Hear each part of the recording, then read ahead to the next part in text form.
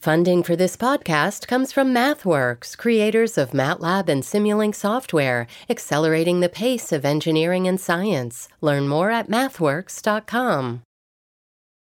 This episode is brought to you by Paramount Plus. Get in, loser! Mean Girls is now streaming on Paramount Plus. Join Katie Heron as she meets the plastics in Tina Fey's new twist on the modern classic. Get ready for more of the rumors, backstabbing, and jokes you loved from the original movie with some fetch surprises. Rated PG-13. Wear pink and head to ParamountPlus.com to try it free.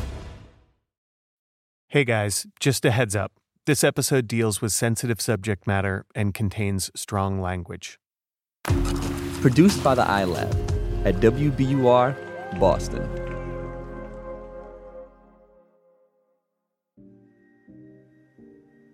Hey friends, how you doing? Well, we hope. Endless Thread is currently on break in the Endless Thread Mad Science Lab as we prepare for 2021. But in the meantime, we want to share one of our favorite episodes from the past year. It was included in a roundup of the 100 best podcast episodes of 2020 from the Bello Collective. By the way, if you like podcasts, the Bello Collective is a great way to find them. It's bellocollective.com. We produced this episode back in June, at the height of the George Floyd and Breonna Taylor police brutality protests around the country. And while this episode describes a specific intense moment from the last year, it's talking about issues in real life and online, like systemic racism and police brutality, that are as present as ever. So here's our episode, Black Lives Matter. Over the last few weeks, we've been asking you what stories have caught your attention as millions of people around the country and around the world have been coming together to protest systemic racism and police brutality. Today, which if you're listening on the day our show comes out, is Juneteenth, you're going to hear less from us. Instead, you're going to hear mostly the voices of others, starting right now. I'm Allison Lane. I'm the Yellow Rose. And you're listening to Endless Thread, the show featuring stories found in the vast ecosystem of online communities called Reddit. We're coming to you from WBUR, Boston's NPR station. Today's episode, Black Lives Matter. When we asked you guys for stories about what's happening around the country, one of the first responses we got was from a listener named Jewel, who wrote to us about her friend Allison and Allison's new friend Rahul. Allison and Rahul met a few weeks back during a protest in Washington, D.C. on June 1st. This was when police and members of the National Guard used pepper spray, tear gas, and other crowd control efforts to disperse protesters and make way for President Trump to walk from the White House to St. John's Church and get his photo taken in front of it holding a Bible. That show of force, which surprised many people, was how Allison and Rahul eventually met.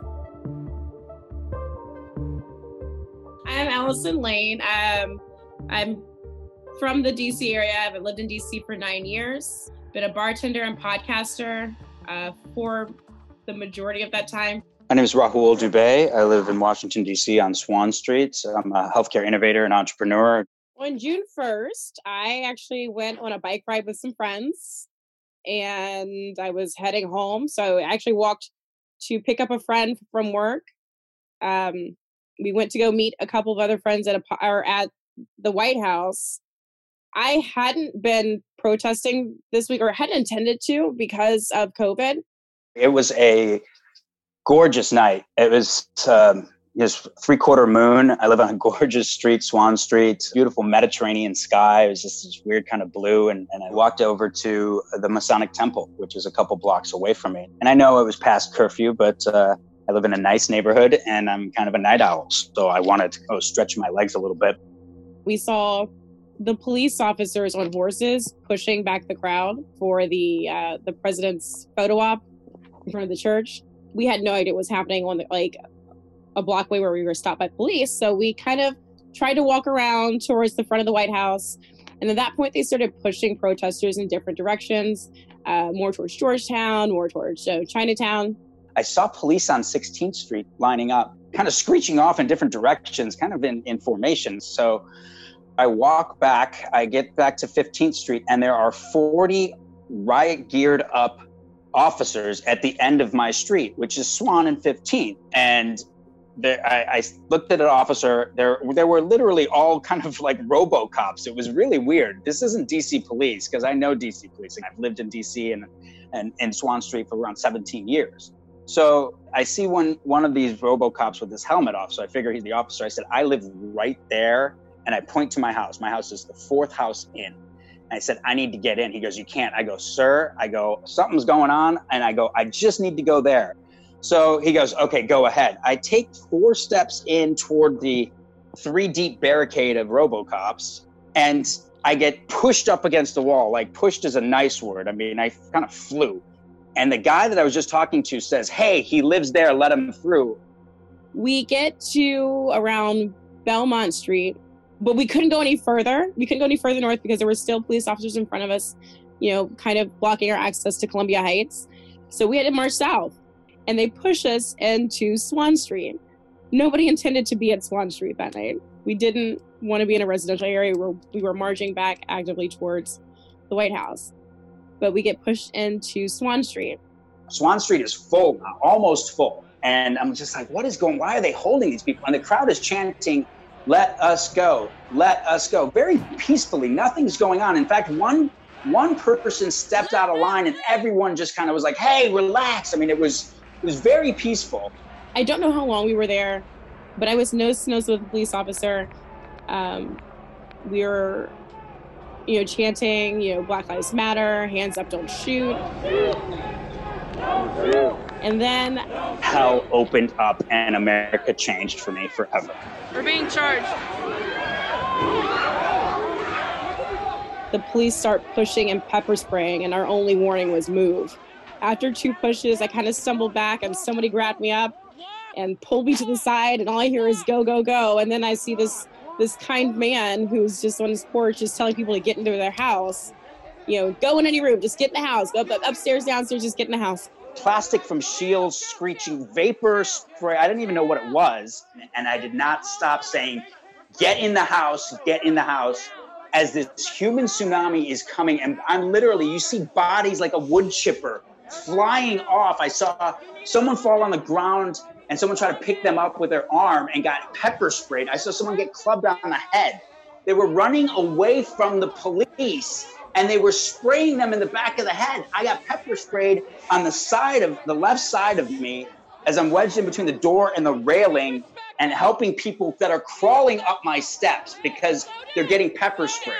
Oh my God, they're being maced.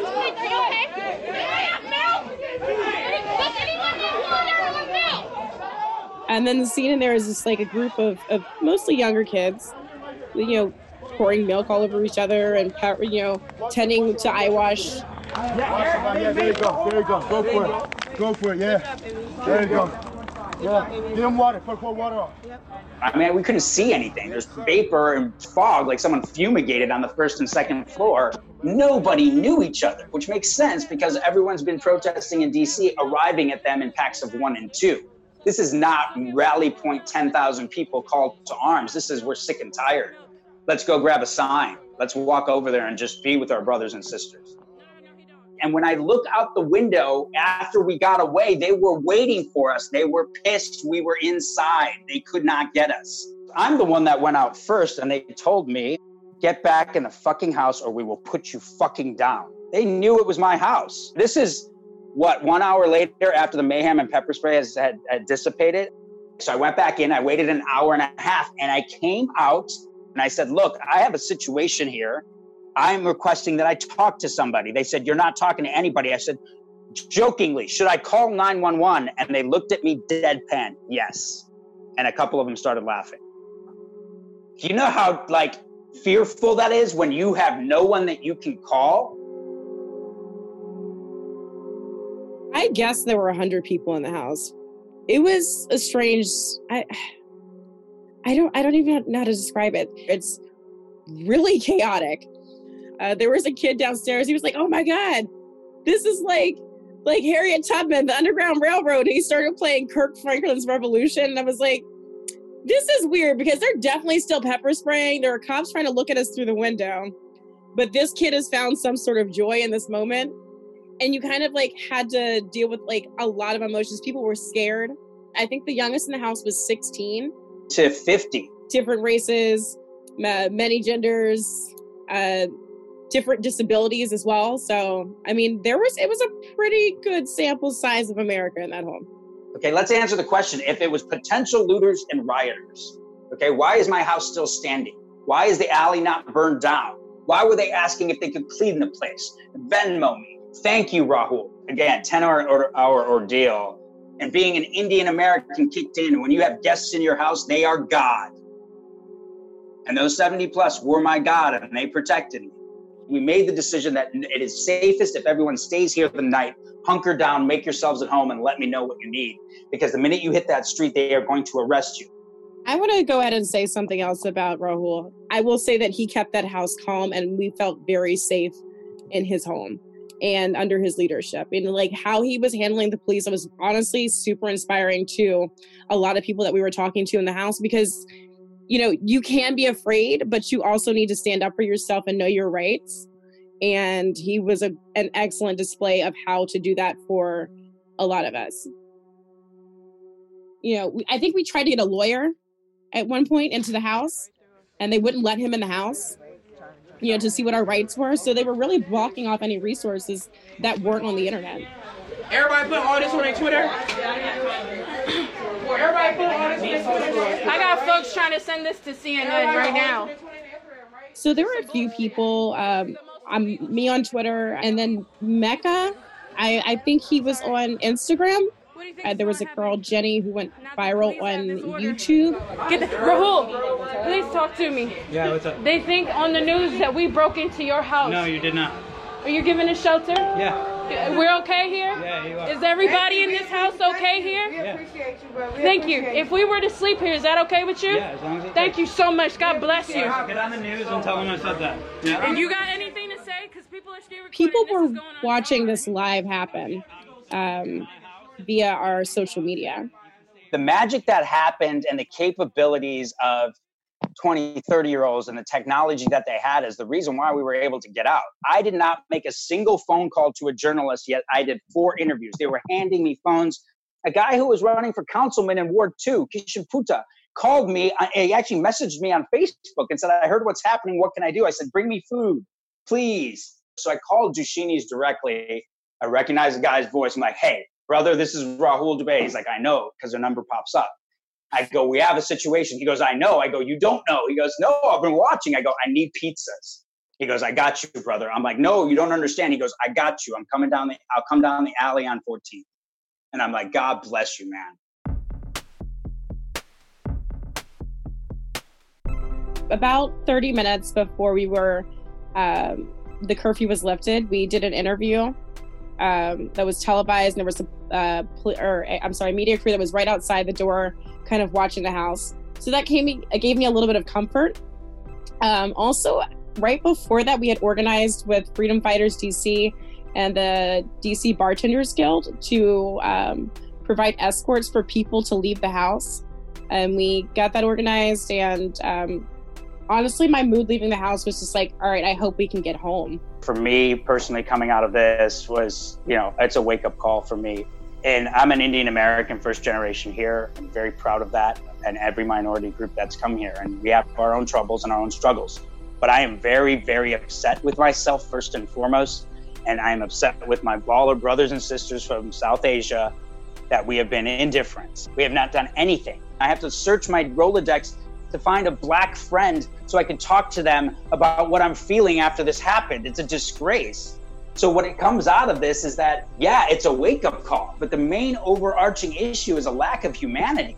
This has to do with everyone being thirsty and everyone being fed up. And I'm really, really excited that this happened, and I'm sorry it happened. You can't change without being extreme. And I'm tired of just sitting back and listening to, I can't do that, I can't do that. So that's where I'm at. I think that there's a lot of reckoning that people who are not Black are having. People are honestly trying to put a feel-good spin on it. And I'm really glad that Rahul has been so forthcoming with making sure people recognize that this isn't a feel-good story. He sheltered people from getting abused by the police, which is the real issue that we're talking about in America. You know, the whole rise of, you know, defund the police and dismantle our systems is because they don't work for us. And like, I've grown up as a Black woman in America. I've never had a trust for the police. I can't. To protect and serve whom? They're protect and serve the ideals of white privilege and white supremacy. That's what's happening. That's what's been happening. And it's more apparent now because it's being recorded, and there's no excuse anymore because the internet exists and the internet did this work, honestly. You wouldn't be hearing about this if people hadn't used the tools that they had at the time. I didn't have a sign. I didn't have, you know, a weapon like the police officers. I didn't have a shield. All I had was a phone. And that's what we used. And that we will continue to use to make change here in America.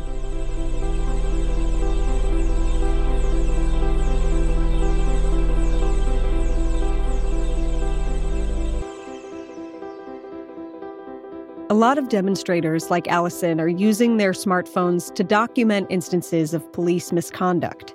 And that footage is a galvanizing force in the protests themselves, a wake-up call for a lot of people now joining those protests. Part of it is the virality and pure volume of this smartphone video footage, which is where Redditor FreezeMan13 comes in.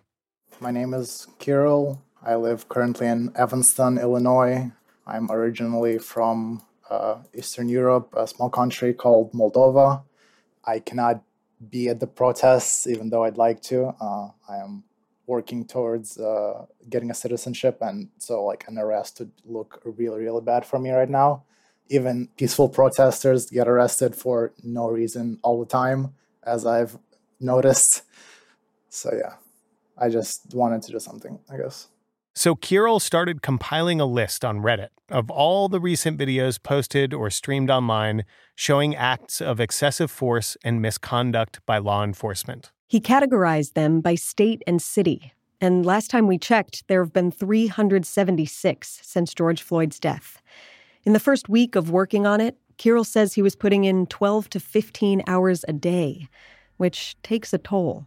There was one video of a teenager just standing on a hill and nobody was around him and he was just standing, not doing anything, and the police sniped his head from like more than 100 feet away. He falls to the ground, you know, like a sack of potatoes, and they just leave him there. At that point, I had to go outside at 2 a.m. just take an hour-long walk. Get him out of here! Medic! Get him out of here! Jesus Christ! Medic! Medic! Medic! Medic! Here now! They shot him in the head! Oh, fuck. In other videos, you know, there's a lot of people, they shot in the crowd, maybe it was an accident, like who knows what happened, right? But this one is just a clear example of how like bad things are. Keep squeezing my head until the ambulance gets here. Where else are you headed? Just ahead? Oh. The teenager who got shot in the head with a rubber bullet is 16-year-old Brad Levy Ayala from Austin, Texas. According to his family, he's recovering and stable. But this was the video that made Kirill realize he couldn't do this all by himself, emotionally or time-wise, especially because he watches every video completely, making sure it meets his own standards for whether or not there's obvious misconduct actually happening. For example, say they rolled a gas canister and the video starts at that point, then I don't know if, you know, it's past curfew, if the police have attempted several times to say the crowd must disperse. So I just, you know, consider stuff like that. Are police actions, do they seem reasonable?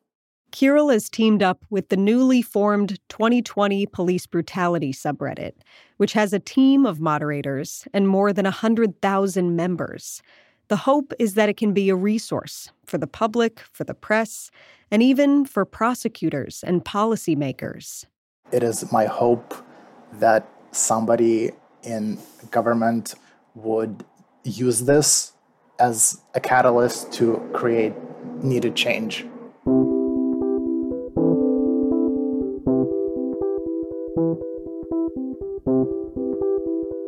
Allison is trying to make change by protesting in the streets and broadcasting those protests online. Kirill is taking that kind of broadcast when it goes viral and cataloging it.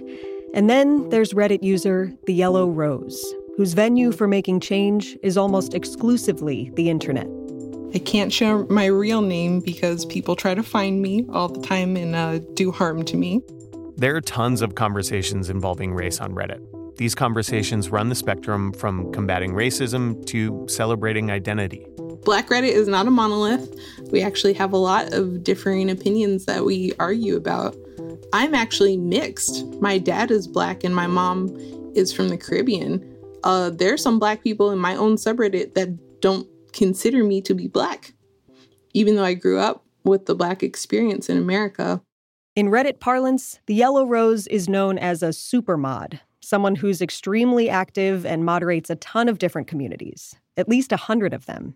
Most of my time on Reddit now is spent moderating my main community, Black ladies. I also just hang out there as a user. We talk about hair, we talk about makeup, talk about culture, talk about politics. I learned how to build a gaming computer on Reddit, which I still really appreciate. Yellow Rose has spent the past 8 years diving down the Reddit rabbit hole, connecting with different communities, creating community. And like the communities themselves, she has also changed a lot during this time. Back when I first started on Reddit, I was not the best person. Honestly, I thought I was the shit because I was light-skinned, I'm pretty, I'm mixed. And talking to people on Reddit and just seeing their stories and connecting with them made me realize, oh my God, I'm an asshole. I am an asshole. I come from a very privileged background. I went to a private, really good university. And I'm not better than anybody. These people that didn't go to college are as smart, if not smarter than me. My life is a lie. And so I had to reevaluate my whole self and who I was. And that wouldn't have happened if I had not been exposed to so many different types of Black people on Reddit. And so, yeah, Reddit, dare I say, made me a better person, helped me grow up.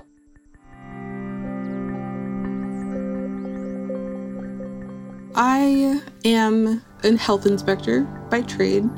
I have a nice big metal badge that lets me into wherever I need to go.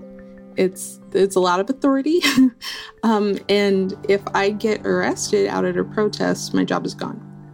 And because I can't go out and protest like I really want to, I've been pouring myself into Reddit. Especially the Black Lives Matter subreddit.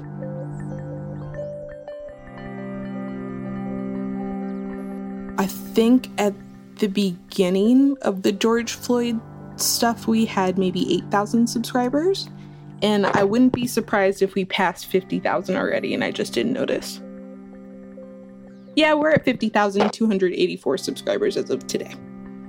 The bulk of the subscribers are what I would call white people that don't know anything about racial justice, and they want us to teach them, which Black Lives Matter was never meant to be a space where we taught them everything about race and why it's important. We kind of expect people to already know a little bit before they come in, but we've had to adjust because people really just don't know. They don't understand.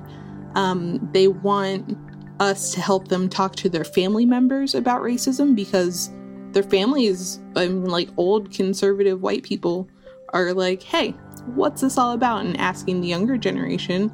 And they kind of know what to say and they kind of don't, and they need our guidance. And so that, I think the bulk of our subscribers right now are those kinds of people that are kind of getting it, but maybe not 100% there yet. It's encouraging to me. I want us to be a place where people learn things. I can tell that a lot of these people are genuine in their questions and that there's nothing malicious behind it. It's just pure and solid ignorance on their part. And they know that and we know that. And when we both know that, it's way easier to talk about. The Yellow Rose and other Redditors we've heard from have echoed something that's been an issue for online platforms in general, including Reddit.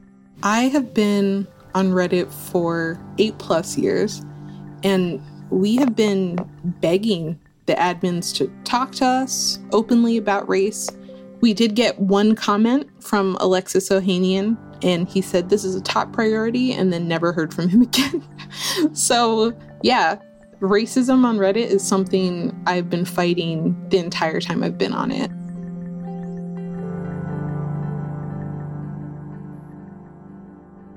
Earlier this month, the Yellow Rose joined forces with a number of influential Reddit users across the platform to publish an open letter addressed to Reddit, the company.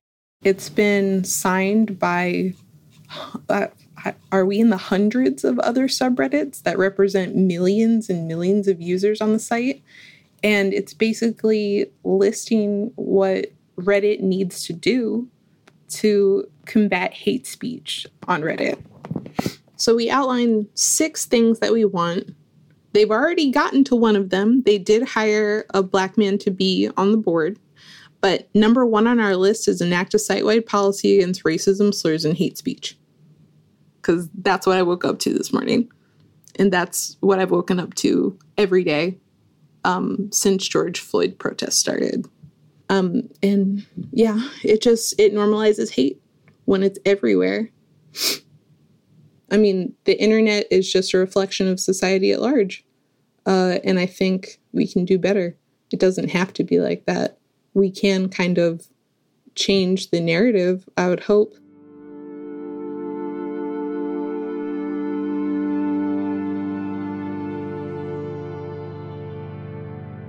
In response to criticisms of Reddit's policies on hate speech, CEO Steve Huffman posted a letter to Reddit on June 5th.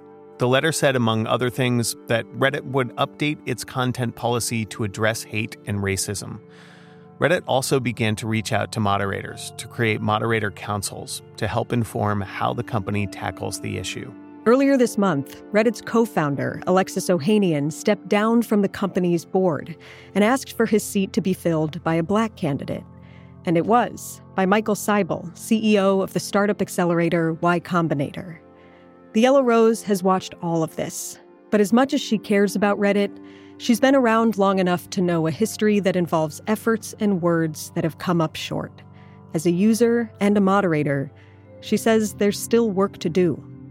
If you had a message that you wanted to deliver to Steve Huffman or the other admins at Reddit, what would that message be? We need your help. You can't shut down on us. Please don't ignore us. We're going to keep screaming for you to do something.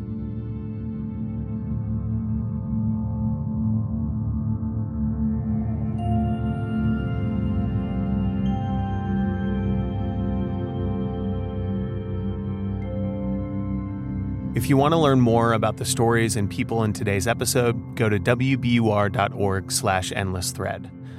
Black Lives Matter. Black Lives Matter.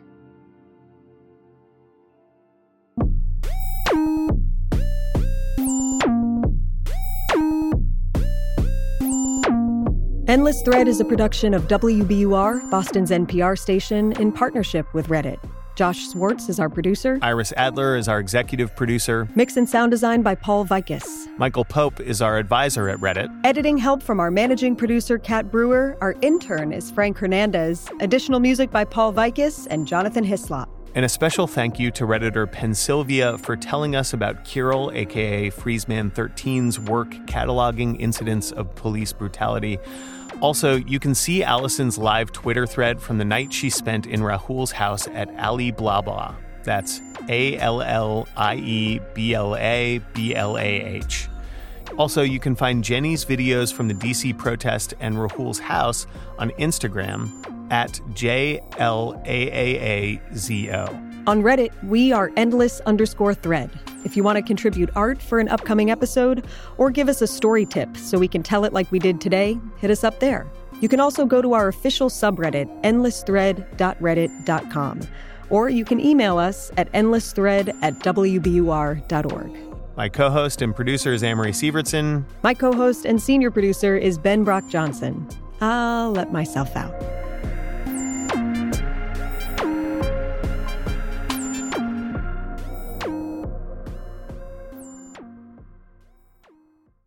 That was our episode Black Lives Matter, which we originally produced this past June. Endless Thread is currently on break, but don't go anywhere. We might pop into the feed now and again with some updates and bits and bobs.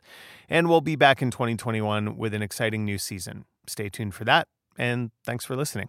The world's clean energy future relies on ancient elements still in the ground. Without mining, there will not be a clean energy transition. But pulling them out of the ground comes at an environmental and human cost. Mining is intrusive, but the results are the building blocks for products that we use every single day. I'm Meghna Chakrabarty. Join me on Point for Elements of Energy, Mining for a Green Future. 5 special episodes. Listen and follow On Point wherever you get your podcasts.